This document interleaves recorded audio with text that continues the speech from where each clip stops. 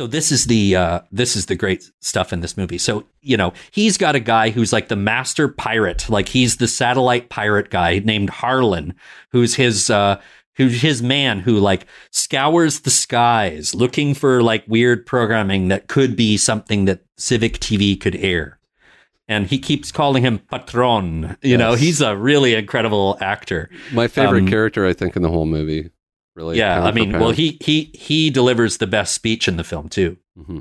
But anyway, we think he's a nice guy when we meet him, and he's saying, "Oh, Max, come on in. I got to show you this signal that I've been pulling in. I think it's from Malaysia, but it's this really weird program. I just don't know what it is.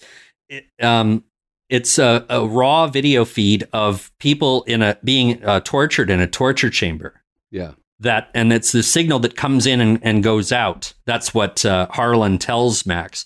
And he says, check it out. And then like leaves the room like he's going to turn on the x-ray machine. Like when you go to the dentist and everyone runs out of the room while they're doing your x-rays. Exactly. Like he puts the video on for him. And you notice when you watch the movie a second time that he didn't see it. Yeah. He turns it on and then like turns his back so that he doesn't see what's going on the screen. And Max watches this video and, he's very interested and he wants Harlan to find out more about it because it's this very insidious video transmission that is, I'll tell you more about it later.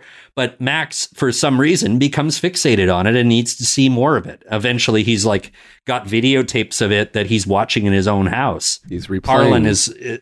He's replaying them, and Harlan is, telling him he's going to, keep finding out more and more about it. Harlan eventually tells him that the Malaysia signal that he thought it was coming from was a ruse, and it was they put sort of they fucked around with the signal to make it seem like it was coming from very far away on the Earth, but in fact it's coming from Pittsburgh. It's basically like hiding your IP address, and which is that scene really hit me watching it this time as like how the VPN, how fucking prophetic this film is, Yeah.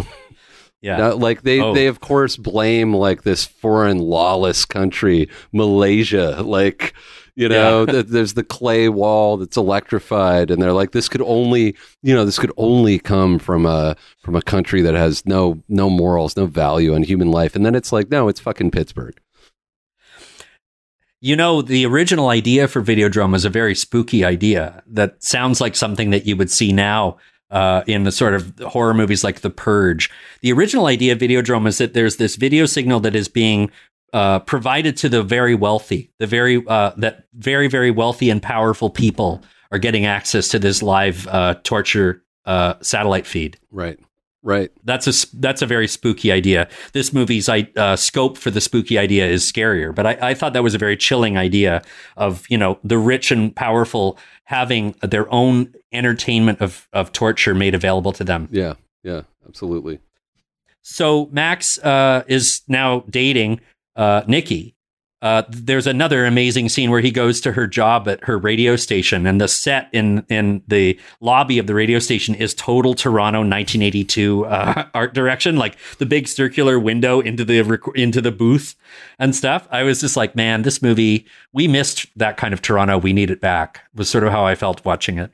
And there's a great scene where Nikki is talking to this despondent woman on the other end of the phone, and she's being, again, very judgmental. Mm-hmm. But Max is watching her talking to this person. They're kind of flirting while this whole thing is happening. Like it's like this weird sexual charge between the two of them through glass. The woman who's on the phone who's having a meltdown is Jane Eastwood, right? Who's a comedian. And she was on that amazing SCTV parody of Going Down the Road. Yes. She was the woman who was like, I'm bummed out. But she's the voice on the other end of the phone having crying about how she hates her family. Yeah, Nikki Brand is basically doing a Dr. Laura, like. Yeah. But like in 1983. Yeah. It's like just so far ahead. So Max and Nikki are... If you want to talk about, this being a movie that's far ahead, at what point do we bring up At what point do we bring up that this is basically a movie about Facebook? Yeah. I know. Yeah. It was incredible that we decided to do this the week that the metaverse dropped. It really, really colored the film, because I've seen this film many times, and I've seen it, well into the, like, whatever, the internet age, like Web 2.0. But watching it after the metaverse drop was extremely unpleasant.